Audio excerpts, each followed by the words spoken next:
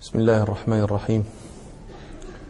الحمد لله رب العالمين، الصلاة والسلام على أشرف الأنبياء والمرسلين سيدنا محمد وعلى آله وأصحابه أجمعين. بسم الله الرحمن الرحيم. قال الإمام مالك رحمه الله تعالى: باب جامع سبحة الضحى. قال عبيد الله بن يحيى رحمه الله: حدثني يحيى عن مالك عن إسحاق بن عبد الله بن أبي طلحة عن أنس بن مالك رضي الله عنه أن جدته مليكة رضي الله عنها دعت رسول الله صلى الله عليه وسلم لطعام فأكل منه، ثم قال رسول الله صلى الله عليه وسلم: قوموا فلأصلي لكم. قال أنس: فقمت إلى حصير لنا قد اسود من طول ما لبس فنضحته بماء، فقام عليه رسول الله صلى الله عليه وسلم، وصففت أنا واليتيم وراءه والعجوز من ورائنا، فصلى لنا ركعتين ثم انصرف. كنا شرعنا في الكلام على هذا الحديث في المجلس الماضي، وبلغنا قوله: فقمنا إلى حصير لنا قد اسود، وذكرنا علة سوداده، وذكرنا علة تقديمه للنبي صلى الله عليه وسلم وهو قد اسود من طول ما لبس. كيف يلبس الحصير؟ حصير يلبس؟ يعني لباسه افتراشه، لا يتصور أن يلبس على غير الافتراش. فهذا يبين لكم أن الافتراش يطلق عليه أنه لبس. وفي هذا دليل على تحريم افتراش الحرير. النبي صلى الله عليه وسلم نهى عن لبسه وافتراشه من لبسه، فدل على تحريم افتراشه. هذا إذا أخذ التحريم من هذا الدليل فقط، وإلا فقد نصا على تحريم افتراش الحرير، وهو ما رواه البخاري عن حذيفة رضي الله عنه قال: نهانا النبي صلى الله عليه وسلم أن نشرب في آنية الذهب والفضة، وأن نأكل فيها، وعن لبس الحرير والديباج، وأن نجلس عليه. هذا صريح في التحريم. نعم. قال: فقمت إلى حصير لنا قد اسود من طول ما لبس فنضحته بماء. اختلف العلماء لماذا ينضحه بالماء. ينضحه على رواية النووي، ذكرتم هذا، وينضحه على قولي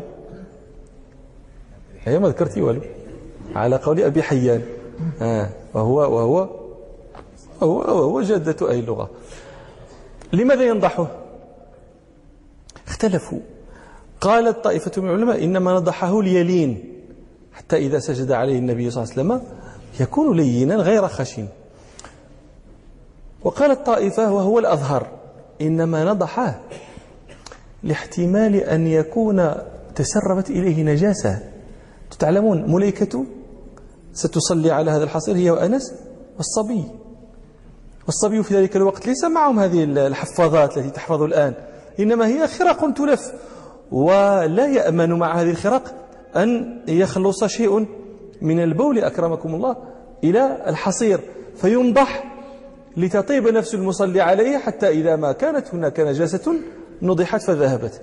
وهذا الذي ذكر وقلنا هو الأظهر، يدل عليه ما رواه الشيخان عن أنس رضي الله عنه قال: كان رسول الله صلى الله عليه وسلم أحسن الناس خلقا، وكان لي أخ يقال له أبو عمير فطيم، وكان إذا جاءنا قال: يا أبا عمير، يعني النبي صلى الله عليه وسلم يداعب ذلك الفطيم فيقول له: يا أبا عمير ما فعل النغير. نغر كان يلعب به، فرخ من الفراخ كان يلعب به هذا أبو عمير، فكان النبي صلى الله عليه وسلم يداعب أبا عمير فيقول له: يا أبا عمير ما فعل النغير. قال أنس: فكان ربما حضر الصلاة وهو عندنا فيأمر بالبساط الذي تحته فيكنس وينضح فيقوم ثم يقوم فنقوم خلفه فيصلي بنا. فهذا ظاهر في هذا الحمل الذي ذكرنا، وإنما هو الرش لخشية النجاسة. وهذا حينئذ يكون فيه دليل لما ذكره الشيخ خليل بقوله وإن شك في إصابتها لثوب وجب نضحه. وإن شك إنسان في إصابة النجاسة لثوب أو حصير أو نعل نضح. قال هو وجب نضحه، وقولان في المذهب، قول بوجوب النضح وقول باستحباب النضح واستمداد الحكم من نحو هذا الحديث ومن أثر عمر الذي كان تقدم لنا حين قال وأما أنا فأغسل ما رأيت وأنضح ما لم أرى. نعم. قال رضي الله عنه فنضحته بماء فقام عليه رسول الله صلى الله عليه وسلم وصففت أنا واليتيم وراءه. اليتيم عند الناس هو من فقد أباه، لأن اليتيم إنما يعوله ويطعمه أبوه، فإذا فقده فهو يتيم. واليتيم في الحيوانات من فقد أمه، لأن الإطعام يكون من جهتها لا من جهة الفحل. وهذا اليتيم عند أهل اللغة. وهناك تعريف آخر اليتيم أسميه أنا التعريف الأدبي لليتيم، وهو الذي يقول فيه القائل ليس اليتيم الذي قد مات والده، إن اليتيم يتيم العلم والأدب، وهذا أفظع اليتم. نعم. واليتيم هذا قيل هو ضميرة بن أبي ضميرة، وينبغي أن يكون طبعا هو طفل صغير، لكن ينبغي أن يكون ممن يعقل الصلاة، لأنه إذا لم يعقلها لم يحسب في جماعة، لم يتم به وبواحد معه صف. فلو كان لا يعقل الصلاة لا صف أنس بحذاء النبي صلى الله عليه وسلم ولم يكن وراءه. نعم. قال رضي الله عنه فنضحته بماء فقام عليه رسول الله صلى الله عليه وسلم وصففت أنا واليتيم وراءه. وقال وصففت أنا واليتيم وراءه، وهذا فيه دليل على أن الاثنين إذا صليا مع الإمام فإنما يقومان خلفه. وهذا يبين لكم غلط جماعة المصلين الذين إذا أتوا المسجد فوجدوا الصف الأول فوجدوا صفا من الصفوف قد تم، بدأوا الصف الذي يليه من يمين المسجد مما يلي الجدار. أرأيت لو جاء هذا أو جاء هذان فهو في الصف الأول أيبدأني خلف الإمام أي صفان خلف الإمام أم يبدأني من يمين المسجد؟ فحكم الصف الأول كحكم الصف الثاني كحكم الصفوف كلها. وهذا مذهب السواد الأعظم من العلماء الأئمة الأربعة، أن الاثنين فما فوق أن الاثنين يصليان خلف الإمام. وذهبت طائفة رأسها عبد الله بن مسعود أن الاثنين إذا صليا مع الإمام فإنما يقومان عن يمينه وشماله، يكون الإمام وسطهما. وهذا القول قد تجدونه في بعض كتب الفقه منسوبا إلى أبي حنيفة رحمه الله، والحنفية يأبون ذلك ويردونه ولا يثبتونه، وإنما هو قول أبي يوسف صاحب أبي حنيفة وليس قول أبي حنيفة. أما أبو حنيفة ومحمد بن حسن فقولهما كقول الجمهور، وأبو يوسف إنما يقول اذهب هذا المذهب وأن الاثنين إذا صليا إنما يقومان عن يمين الإمام وشماله، يستمده مما رواه مسلم عن علقمة والأسود أنهما أتيا عبد الله بن مسعود فصليا معه، قال فذهبنا لنقوم خلفه، قال فأخذ بأيدينا فجعل أحدنا عن يمينه والآخر عن شماله. فمن هنا قال أبو يوسف صاحب أبي حنيفة ما قال.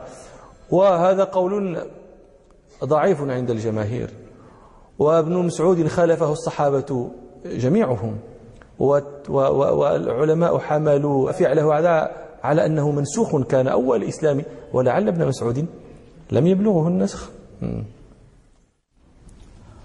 قال رضي الله عنه وصففت أنا واليتيم وراءه والعجوز من ورائنا.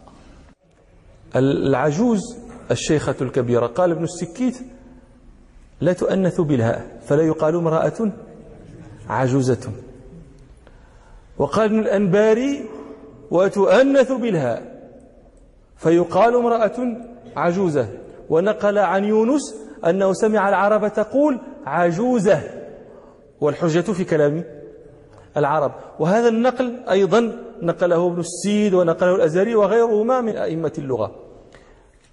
على هذا فيحمل قول ابن السكيت لا يقال عجوزة، إنما يحمل على القلة لا على العدم، وهذا الذي صرح به ابن السيد فقال العجوز والعجوزة من النساء الشيخة الكبيرة والأخيرة قليلة. الأخيرة يقصد العجوزة، لأنه قال العجوز والعجوزة. الشيخة من النساء الشيخة الهرمة، والأخيرة أي اللغة الأخيرة أي العجوزة لغة قليلة. نعم. وعلى هذا فلا يلحن من قال عجوزة. نعم. قال رضي الله عنه وصففت أنا واليتيم وراءه والعجوز من ورائنا. قوله والعجوز من ورائنا يدل على أن مقام النساء خلف مقام الرجال. فإذا كان مقام المرأة مع الطفلين ليس غير مساو لهما ومتأخرا عنهما، فأولى أن يتأخر عن صفوف الرجال. وقد روى مسلم في صحيحه عن أبي هريرة رضي الله عنه أن رسول الله صلى الله عليه وسلم قال خير صفوف الرجال أولها وشرها آخرها، وخير صفوف النساء آخرها وشرها أولها. وأنتم ترون أن العجوز صلت منفردة خلف أنس وأبي عمير وخلف أنس واليتيم. وقد أجمع العلماء على أن المرأة إذا صلت منفردة خلف الصف أن صلاتها صحيحة. جاءت فوجدت صف النساء تاما فصفت خلفهن، الإجماع على أن صلاتها صحيحة. واختلفوا في صلاة الرجل منفردا خلف الصف. إذا وجد الرجل الصف قد كمل وتم فصلى منفردا خلف، أصلاته تصح أم تبطل؟ موضع خلاف. الجمهور من المالكية والشافعية والحنفية على أن صلاته صحيحة، وذهب الحنابلة إلى أن صلاته باطلة. واستدل الحنابلة بما رواه الإمام أحمد وأبو داود عن وابصة بن معبد أن رسول الله صلى الله عليه وسلم رأى رجلا يصلي في الصف وحده فأمره أن يعيد الصلاة. واستدلوا بما رواه الإمام أحمد وابن ماجه عن علي بن شيبان رضي الله عنه أنه خرج وافدا إلى رسول الله صلى الله عليه وسلم، قال فصلينا خلف النبي صلى الله عليه وسلم فلمح بمؤخر عينه إلى رجل لا يقيم صلبه في الركوع والسجود. فلما انصرف رسول الله صلى الله عليه وسلم قال يا معشر المسلمين إنه لا صلاة لمن لا يقيم صلبه في الركوع والسجود. ثم رأى رجلا يصلي خلف الصف فوقف النبي صلى الله عليه وسلم إلى أن انصرف الرجل ثم قال له استقبل صلاتك لا صلاة لرجل فرد خلف الصف. فهذين الحديثان استدل بهما الحنابلة على أن من صلى منفردا خلف الصف فقد بطلت صلاته، ولكنهما لم يقويا على هذا عند الجمهور. المالكية والجمهور يرون أن هذين الحديثين لا يقويان على إبطال صلاة المنفرد خلف الصف، بل ردوهما وحملوهما محملا. أما حديث الأول حديث وابصة أن النبي صلى الله عليه وسلم أمر الذي رآه يصلي خلف الصف أمره أن يعيد الصلاة، قالوا هذا ليس فيه التصريح بأن النبي صلى الله عليه وسلم أمره أن يعيد الصلاة لأنه كان يصلي منفردا. هل فيه أن النبي صلى الله عليه وسلم أمره أن يعيد الصلاة لأنه صلى منفردا؟ فيه أنه رآه يصلي كذلك فأمره أن يعيد الصلاة. قالوا يحتمل أنه آمره أن يعيد الصلاة لمعنى آخر غير كونه يصلي منفردا. ما هذا المعنى؟ كأن يكون أخل بما لا ينبغي الإخلال به بالصلاة. قالوا كما أنه قال النبي صلى الله عليه وسلم للرجل الذي رآه رفاعة بن رافع، حديث الذي رواه الترمذي عن رفاعة بن رافع رضي الله عنه أنه قال: بينما رسول الله صلى الله عليه وسلم في المسجد ونحن معه إذ جاء رجل كالبدوي فصلى فأخف صلاته، ثم أتى فسلم على النبي صلى الله عليه وسلم فقال له رسول الله صلى الله عليه وسلم: وعليك ارجع فصل فإنك لم تصلي. وكالآخر الذي رآه أبو هريرة في الحديث الذي رواه الشيخان أن أبا هريرة قال: دخل رسول الله صلى الله عليه وسلم المسجد ودخل رجل فصلى فأتى النبي صلى الله عليه وسلم فقال له النبي صلى الله عليه وسلم: ارجع فصلي فإنك لم تصلي. قالوا: هذان لم يأمرهما النبي صلى الله عليه وسلم بإعادة الصلاة لأنهما صليا منفردين خلف الصف، وإنما أمرهما لمعنى آخر أنهما أخل بما لا ينبغي الإخلال به، فيحتمل هذا أيضا في حديث وابصة بن معبد. قالوا: أما حديث الثاني حديث علي بن شيبان أن النبي صلى الله عليه وسلم قال له: استقبل صلاتك أعدها فلا صلاة لرجل فرد خلف الصف. هذا الحديث يحمل فيه أن صلاته صحيحة، هذا الذي كان يصلي يحملها فيه. أين يحملها؟ لأنه في الحديث أن النبي صلى الله عليه وسلم لما رآه يصلي خلف الصف قال علي بن شيبان: فوقف النبي صلى الله عليه وسلم حتى انصرف الرجل من الصلاة ثم قال: استقبل صلاتك فلا صلاة لرجل فرد خلف الصف. لو كانت صلاته باطلة أكان النبي صلى الله عليه وسلم ينتظر حتى ينصرف منها؟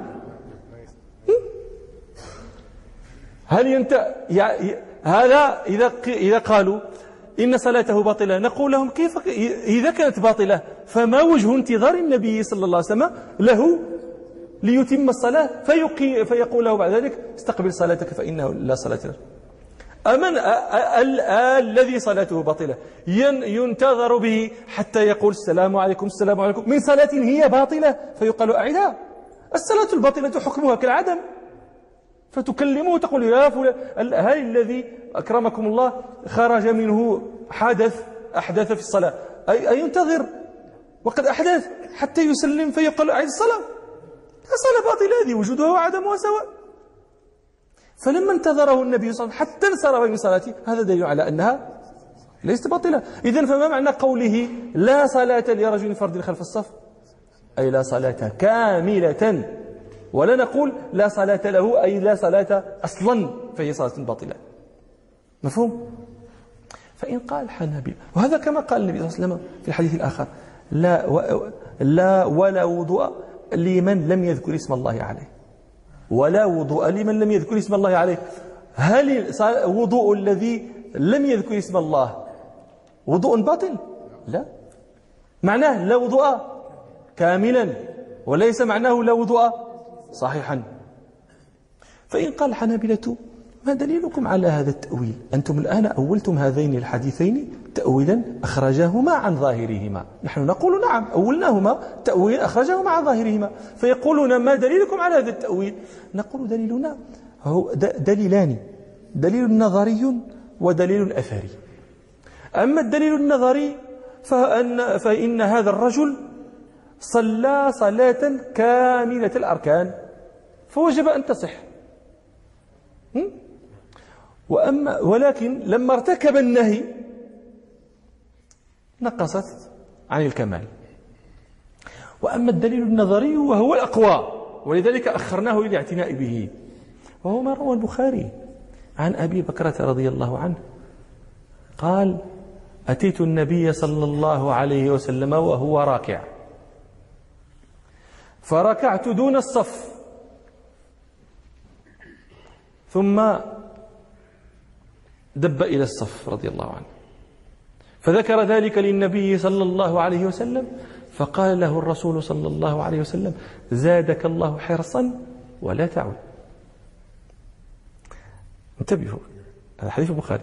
أبو بكر رضي الله عنه كبر الإحرام وهو خلف الصف منفردا، وركع وهو خلف الصف منفردا، ثم انتهى إلى الصف، فقال له النبي صلى الله عليه وسلم لما أخبر بذلك: زادك الله حرصا ولا تعد. ولم يأمره بأن يعيد الصلاة. ما معنى هذا؟ أن الرسول صلى الله عليه وسلم حكم بصحة صلاته وعدم بطلانها. هل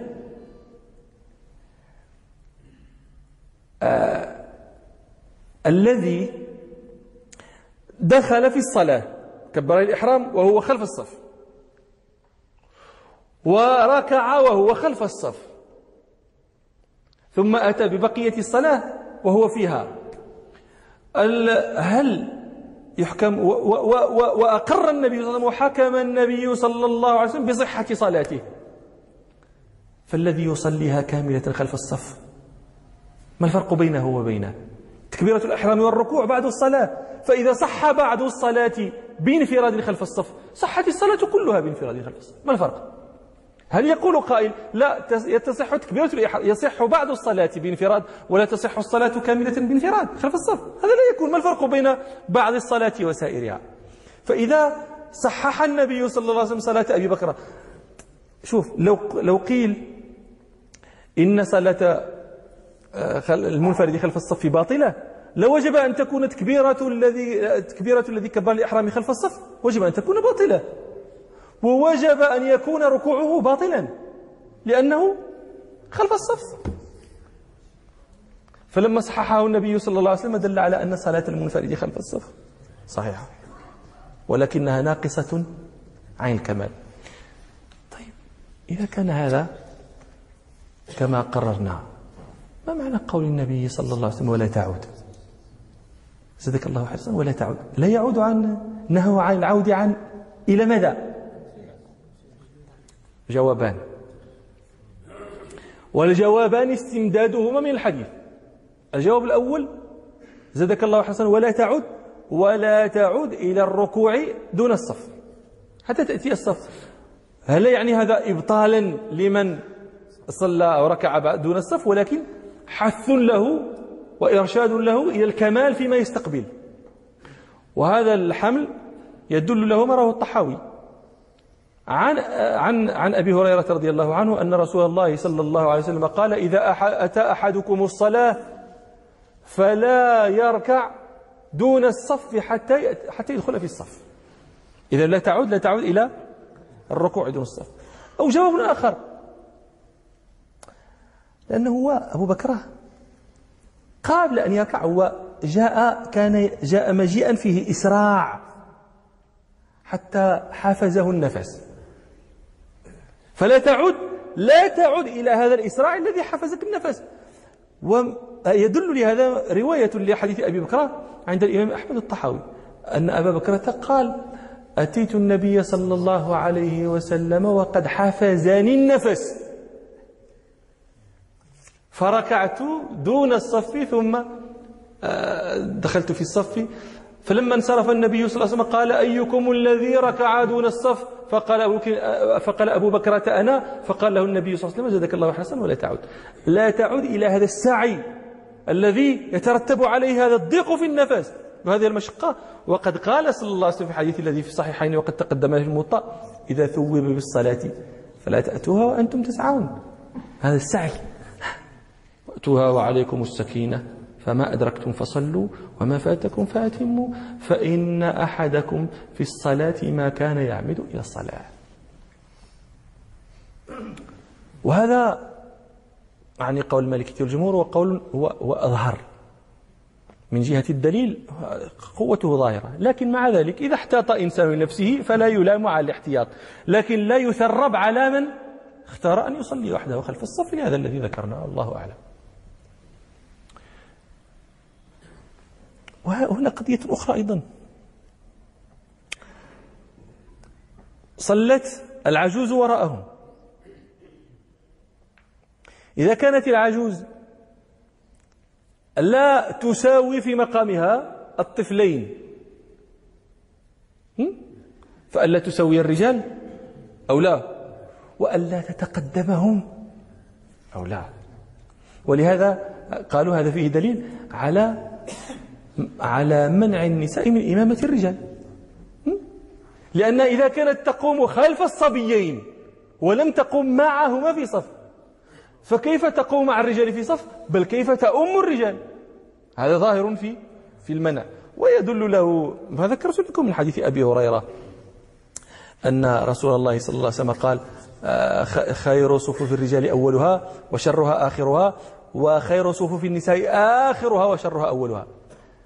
إذا كان شر صفوف النساء أولها الذي يلي ظهور الرجال، فما حكم قيامها في صف يلي ظهرها الرجال؟ هذا أوغال في الشرية ولا شك. صفها الذي ترى هي أقفية الرجال شر صفوفها، فكيف بمقامها والرجال ينظرون قفاها؟ لهذا قالوا هذا قول السواد الأعظم من العلماء أن المرأة لا تؤم الرجال، خلافا للطبري وأبي ثور.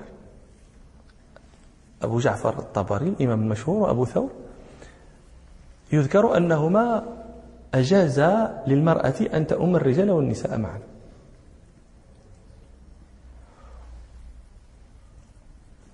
اسكتوا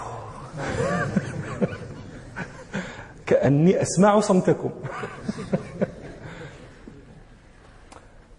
وبعض العلماء ينكر هذا النقل، هو نقل مشهور عن الطبري وأبي ثور معروف في كتب الفقه، لكن بعض العلماء ينكره ويقول إنما أجاز الطبري وأبو ثور للمرأة أن تؤم في التراويح، لكن مع ذلك الرجال والنساء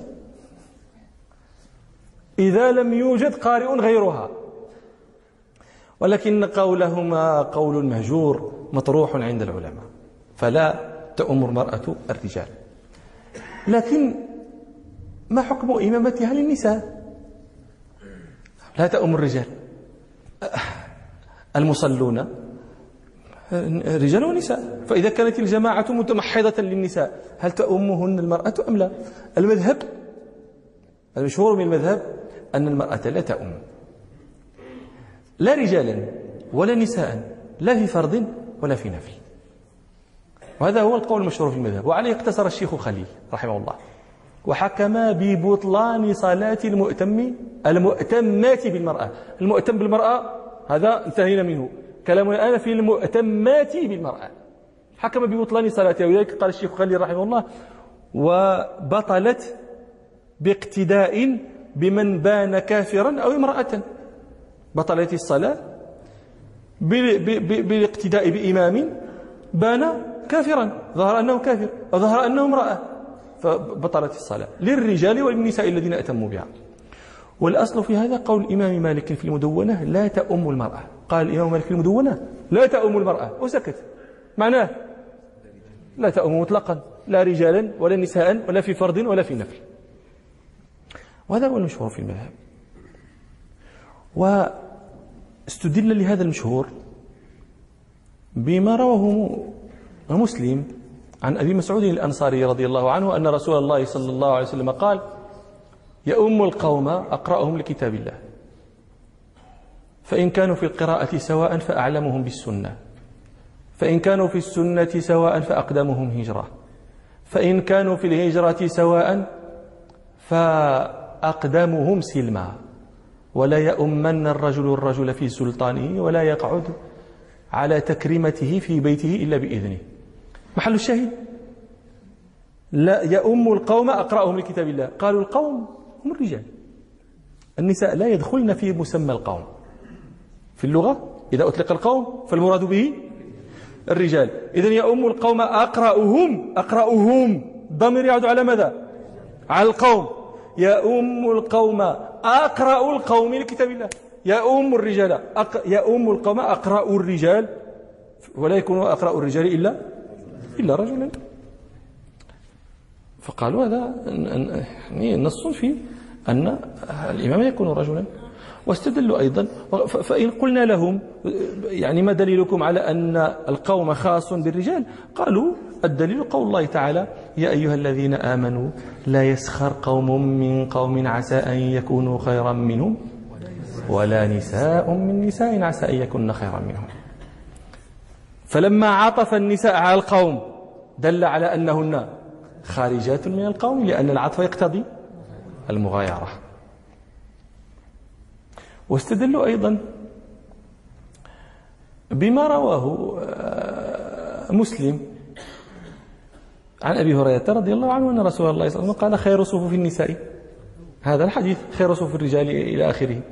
فإذا كان شر صفوفها الذي للرجال فالتقدم والإمامة بالرجال غير متصورة أصلا. واستدلوا بحديث مسلم عن أبي بكرة أن النبي صلى الله عليه وسلم قال: لا يفلح قوم ولوا أمرهم امرأة. قالوا: وولاية الصلاة نيابة عن الولاية العظمى، وما لم يجوز أصالة لم يجوز نيابة. هذه أدلة المشهور الذي ذكرت لكم أن المرأة لا تؤم مطلقا، لكن هذا المشهور يشكل عليه ما رواه الإمام أحمد عن أم ورقة بنت عبد الله بن الحارث، وكانت جماعة القرآن، وكان النبي صلى الله عليه وسلم قد أمرها أن تؤم أهل دارها، وكان لها مؤذن وكانت تؤم أهل دارها. ويشكل على هذا المشهور ما رواه ابن أبي شيبة عن ابن عباس رضي الله عنهما أنه قال: تؤم المرأة النساء تقوم وسطهن. ويشكل على هذا المشهور ما رواه الحاكم البيهقي عن عائشة رضي الله عنها أنها كانت تؤذن وتقيم وتؤم النساء وتقوم وسطهن. ويشكل على هذا المشهور ما رواه ابن أبي شيبة عن أم الحسن البصري عن أم الحسن أنها رأت أم سلمة زوج النبي صلى الله عليه وسلم تؤم النساء تقوم معهن في وسطهن. فهذه آثار وأحاديث يدل ظاهرها على أن المرأة تؤم، فيشكل على المشهور لا تؤم المرأة مطلقا.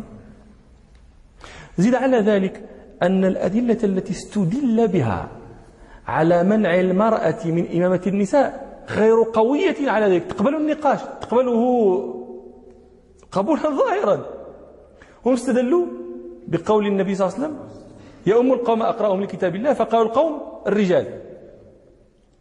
قلنا هذا فيه المنازعة، أهل اللغة أنفسهم متنازعون، هل القوم خاصة بالرجال أم داخلة أم يدخل النساء معهن في أصل الوضع؟ الكلام الآن في أصل الوضع.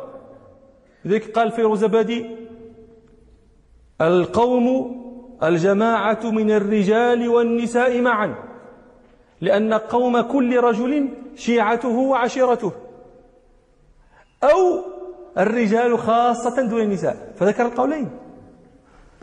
وأخر القول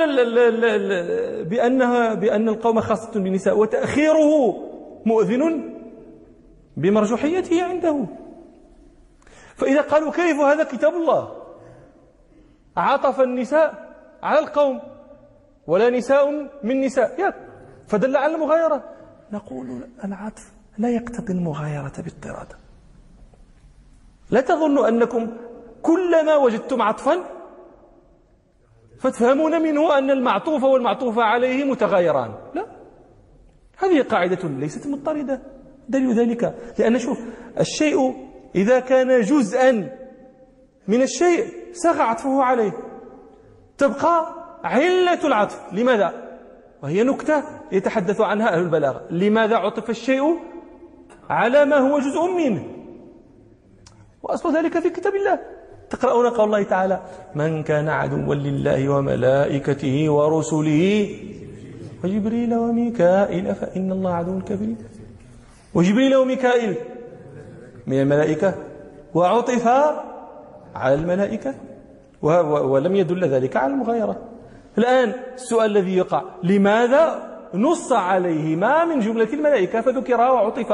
هذه موضعه علم البلاغة والتفسير، ليس موضعه هذا المجلس هذا. لكن هذا فقط لندل على أن قولهم العطف يقتضي المغايرة صحيح غير مضطرد. مفهوم؟ طيب، هذا المنازعة في أصل الوضع. هل القوم مختص؟ طيب، قد يقول المخالف: لا، القوم غير مختص بالرجال وعليه فلا حجة فيه أصلا.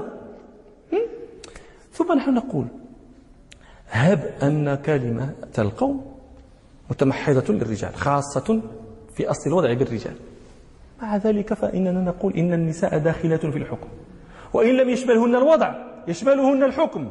كيف هذا؟ يؤم القوم أقرأهم لكتاب الله، يؤم الرجال أقرأ الرجال لكتاب الله، فلا تؤمهن النساء، ويؤم النساء أقرأهن لكتاب الله. لماذا؟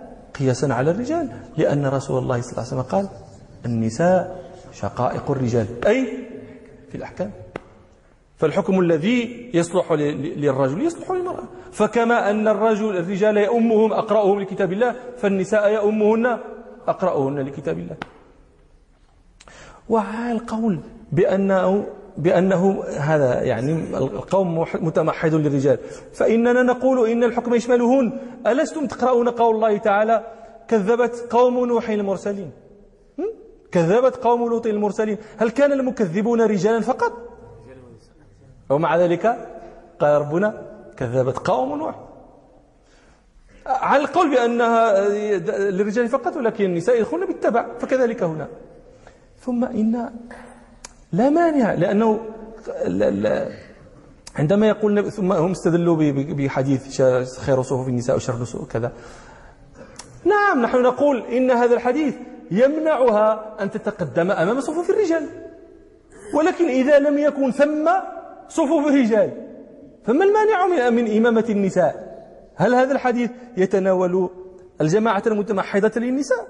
ويقول شر صفوف النساء آخرها، إذا بشرط أن يكون أمامها صف الرجال.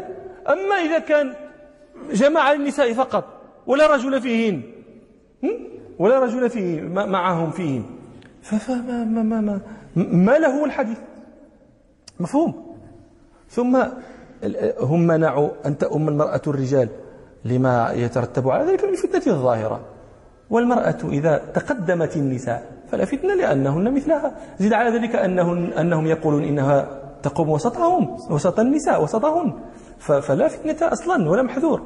وأما استدلالهم بحديث أبي بكرة لن يفلح قوم ولو أمره امرأة، فهذا في الإمامة العظمى، في الإمامة الكبرى كما هو ظاهر من سياقه، لأنها سياق هذا الحديث أن رسول الله صلى الله عليه وسلم بلغه أن فارسا ملكوا ابنة كسرى، ابنة ملكهم، مات كسرى ولم يوجد له ذكر يجيء بعده فملكوا ابنته، فقال صلى الله عليه وسلم لا يفلح قوم ولو أمره امرأة، أي في الإمامة الكبرى. فما شأن الولايات الصغرى كيف لكن إذا قالوا العبرة بعموم له، هذا لفظ، هذه نكرة في سياق النفي، لا يفلح قوم ولو أمره امرأة، نكرة في سياق نفي فهي من صيغ العموم. على هذا نقول إنه إذا قلنا بهذا فإن نمنع المرأة من الولايات إلا ما دل الدليل على جوازه، والدليل دل على جواز صلاة المرأة بالنساء، فنخص هذا الفرع من عموم الحكم لأنه لا تعارض بين عام وخاص. وهذا القول بجواز إمامة المرأة للنساء هو رواية أخرى عن الإمام مالك. نحن قلنا المشهور لا تؤم، لكن هناك رواية أخرى بجواز إمامتها للنساء، وهي رواية عن مالك رواها عنه ابن أيمن، واختارها طائفة من فحول المالكية، ممن اختارها ورجحها الإمام اللخمي هذا هو أحد الأربعة الذين بنى عليهم خليل المختصرة، يقول هو مشيرا بفيها المدونة وبأول إلى اختلاف شارحها في فهمها وبالاختيار للخمي، هو أحد الأربعة الذين بنى عليه مختصرة. يدلكم هذا على مكانته في فقه المالكية، وهو اختار هذا القول. قال اللخمي إمامة المرأة الرجال غير جائزة، واختلف في إمامتها للنساء. فقال مالك في الكتاب، المالكية إذا قالوا الكتاب يقصدون به مدونة، كما أن النحاة إذا قالوا الكتاب يقصدون به كتاب سيبويه. المالكية إذا قالوا الكتاب فهو المدونة. قال مالك في الكتاب لا تؤم المرأة وروى ابن أيمن عنه أنها تؤم النساء. قال والصواب، الآن القضية عنده أنها راجحة رجحان كبيرا جدا حتى أنها خرجت عنده من حيز الراجح والمرجوح فأدخلها في حيز الخطأ والصواب. فقال والصواب جواز إمامتها ابتداء بالنساء إذا لم يكن من يؤمهن، وهذا خير من صلاتهن أفذاذا، أفضل لهن من أن تصلي هذه هنا وتلك هناك. ويكره مع وجود من يؤمهن من الذكران. وممن رجح هذا القول من المالكية أبو إبراهيم القرطبي. ذكر الشيخ خليل رحمه الله في التوضيح أن أبا إبراهيم الأندلسي هذا القرطبية قال في من ائتمت بامرأة تعيد الصلاة في الوقت. ما معنى هذه تعيد الصلاة في الوقت؟ يعني استحبابا، وليس معنى ذلك أن صلاتها باطلة، لأنه لو حكم ببطلان صلاتها لقال تعيد الصلاة أبدا أبدا، الذي صلاته باطلة يعيدها وقت ما تذكرها أعادها. ولكن الذي يعيدها لغير بطلان لمعنى آخر لم يحكم له عليه ببطلانها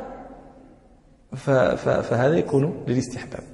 فإذا كان الاستحباب دل على أن صلاتها صلاة من ائتم بالمرأة صحيحة، وأن الإمامة الائتمام بها جائز.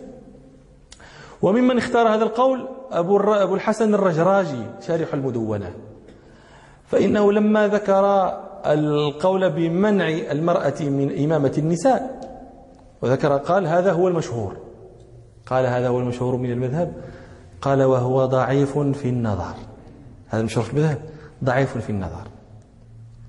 ثم ذكر القول الآخر وأنه يجوز أن تؤم النساء، قال وهو الذي رواه ابن أيمن عن مالك وهو الذي يعضده النظر والأثر، وهذا الذي نقول به أيضا.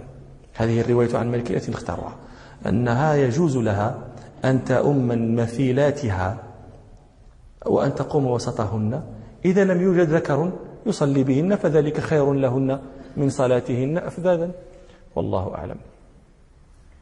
نعم. قال رضي الله عنه وصففت أنا واليتيم وراءه والعجوز من ورائنا فصلى لنا ركعتين ثم انصرف. قال فصلى لنا ركعتين وانصرف. الإمام مالك أدخل هذا الحديث في باب جامع سبحة الضحى. هل في هذا الحديث ما يدل على أن تينك الركعتين كانتا ضحى؟ مليكة دعت رسول الله صلى الله عليه وسلم إلى طعام صلى بهم النبي صلى الله عليه وسلم ركعتين، قال فصلى ركعتين انتهى. ما قال شيئا، ما قال وذلك ضحى ولا يعني ما ذكر الضحى أصلا. كيف يجعله مالك في هذا الباب؟ زيد على هذه قضية أخرى، وهو أن أنسا نفى أن يكون النبي صلى الله عليه وسلم صلى الضحى إلا مرة واحدة، وهذه المرة ليست في بيت مليكة، ماشي هي هذه. روى البخاري عن أنس رضي الله عنه أنه قال رجل من الأنصار إني لا أستطيع أن أصلي معك. قال رجل من الأنصار يعني للنبي صلى الله عليه وسلم إني لا أستطيع الصلاة معك، فهيأ للنبي صلى الله عليه وسلم طعاما ثم دعاه إلى بيته فبسط له حصيرا ونضح طرف الحصير فصلى النبي صلى الله عليه وسلم ركعتين. قال رجل من آل الجارود لأنس بن مالك هل كان رسول الله صلى الله عليه وسلم يصلي الضحى؟ قال أنس ما رأيته صلاها إلا يومئذ. فهي المرة الوحيدة التي رأى فيها أنس رسول الله صلى الله عليه وسلم صلى ركعتي الضحى، وليست هي هذه المرة. هذا إشكال آخر على هذا الحديث، فكيف أدخله مالك في باب جامع سبحة الضحى؟ إشكال يك. الجواب عنه احتمالان، نقول احتمالان لأن ما شهدنا مالكا يعلل لماذا أدخله، ولكن نتلمس نأتي المناسب. تعلمون تفهمون هذا الذي يأتي بالمناسب. مثلا يدخل بناء دارا مبنية وليس هو من تولى بناءها، فينظر فيها ويقول إنما وضع هذا الجدار هنا لعلة كذا، ووضعت هذه النافذة هنا لعلة كذا، ووضعت هذه السارية هنا لعلة كذا. كيف عرف هو؟ هل أخبره ذلك الرسام، المهندس الرسام الذي رسم ذلك البلان؟ هل أخبره بعلة كذا علة كذا؟ ما أخبره، لكن أبدى المناسب مما ظهر له، فإن كان حقا فقد أصاب، وإن أخطأ فلا لوم عليه لأنه مناسب. مفهوم الكلام؟ قالوا احتمال الأول وهو ظاهر أن الإمام مالكا بلغه أن تلك الدعوة كانت ضحى. السلام. طبعا لا شيء صريحا في هذا الحديث، لكن قد بلغه ذلك من طرق البلوغ، بلغه أن تلك الدعوة كانت ضحى. وهذا أدق، أو لعله يكون مالك استنبطه من دعوة مليكة. كيف هذا؟ الإنسان إذا دعا إنسانا إلى طعام فإنما يدعوه غالبا في الوقت الذي يتناول فيه الطعام، ولا أنا أريد أن أدعوك، في الحق أنت تريد أن تدعوني. أريد أن أدعوك للطعام، هل أدعوك في وقت لا يتناول الناس فيه الطعام؟ والعرب كانت لهم أكلتان في اليوم غالبا، منهم كان يأكل أكلة واحدة، وغالبا كانت لهم أكلتان في اليوم، أكلة في الغداء وهو الغداء، وأكلة في العشي وهو العشاء. إذن يحتمل هذه الدعوة تحتمل أن تكون في الغداء ويحتمل أن تكون في العشي، ونحن نستبعد أن تكون في العشي. لماذا؟ هذا العشي يمتد من بعد الظهر إلى المغرب. نستبعد أن تكون في العشي. لماذا؟ لأن إذا دعي بعد العصر فبعد العصر ليس وقت تنفل، وإذا دعي فيما بين الظهر والعصر فذلك وقت غير بعيد عن وقت الغداء، فالإنسان لم يجوع بعد، وأنت تحب هذا الذي تدعوه أن يكرم هذا الذي تدعوه، ولكن من غير أن يخرج عن حد فأكل منه. فلم يبقى إلا أن تكون الدعوة للغداء، ووقت الغداء الذي يكون فيه طعام الغداء هذا وقت لأن تصلى فيه صلاة الضحى، فلعل مالك أخذه من هنا، والله أعلم. وإلى مجلس آخر إن شاء الله. سبحانك اللهم وبحمدك، أشهد أن لا إله إلا أنت، أستغفرك وأتوب إليك، والحمد لله رب العالمين.